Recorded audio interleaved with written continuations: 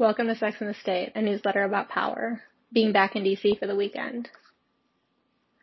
While the conference was super interesting, it was equally interesting being back in DC again after years away. As much grief as SF gets for being a shithole, DC has noticeably deteriorated from when I left in 2017.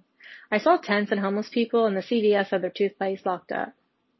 I rode the metro and rediscovered surly attendants and unintelligible stop announcements. I once again felt the men accosting me to sign up for information about their NGO and what it's like to be surrounded by young white men in ill-fitting suits. I've missed getting 60 minutes of exercise without effort, less so being one of the older people in the room. What I miss most about DC is feeling like myself. I'm most myself when I'm learning and being challenged and talking about ideas with people who read nonfiction. I'm most myself when I'm meeting guys who study ancient Semitic languages and they tell me about South Arabian civilizational collapses before the rise of Islam over coffee. When I'm in conversation with a policy analyst and think tank founder and they start digging into methodology. When we're talking about porn and meats and someone looks up my claim about the age at which native-born men first marry versus immigrant men.